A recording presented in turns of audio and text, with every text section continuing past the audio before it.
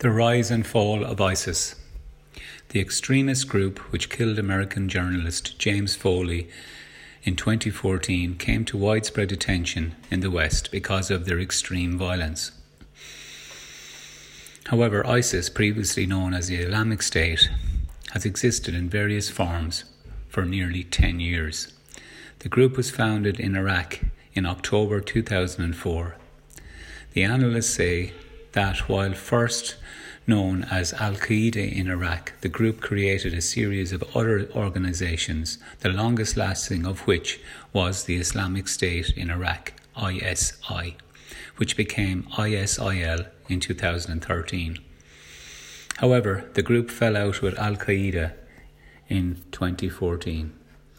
After the group's announcement in June 2014 that it had established a new religious area called the Caliphate in territory running from Syria to Iraq, it renamed itself the Islamic State.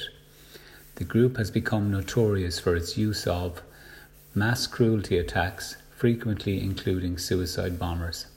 Since 2010, it has taken advantage of the weakness of Iraq's young democratic government, which is trying to govern a divided country. The group was able to exploit mounting popular discontent with the government during this period and took the city of Fallujah, expanding its territorial campaign to northern Iraq in June. It seized control of the city of Mosul and was seen as a potential threat to the Iraqi state. Around 500 British-linked citizens are already thought to have travelled to the Middle East to fight with the group.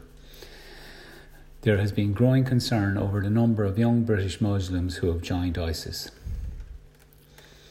At the time, the British Prime Minister David Cameron has said they represent the biggest threat to national security that exists today.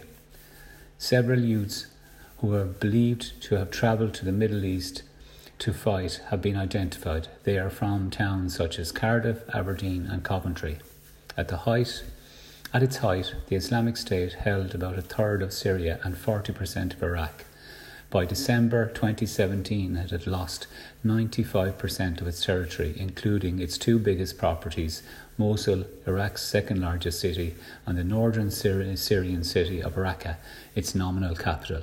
The Iraqi Prime Minister declared victory over the Islamic State in Iraq on December 9, 2017.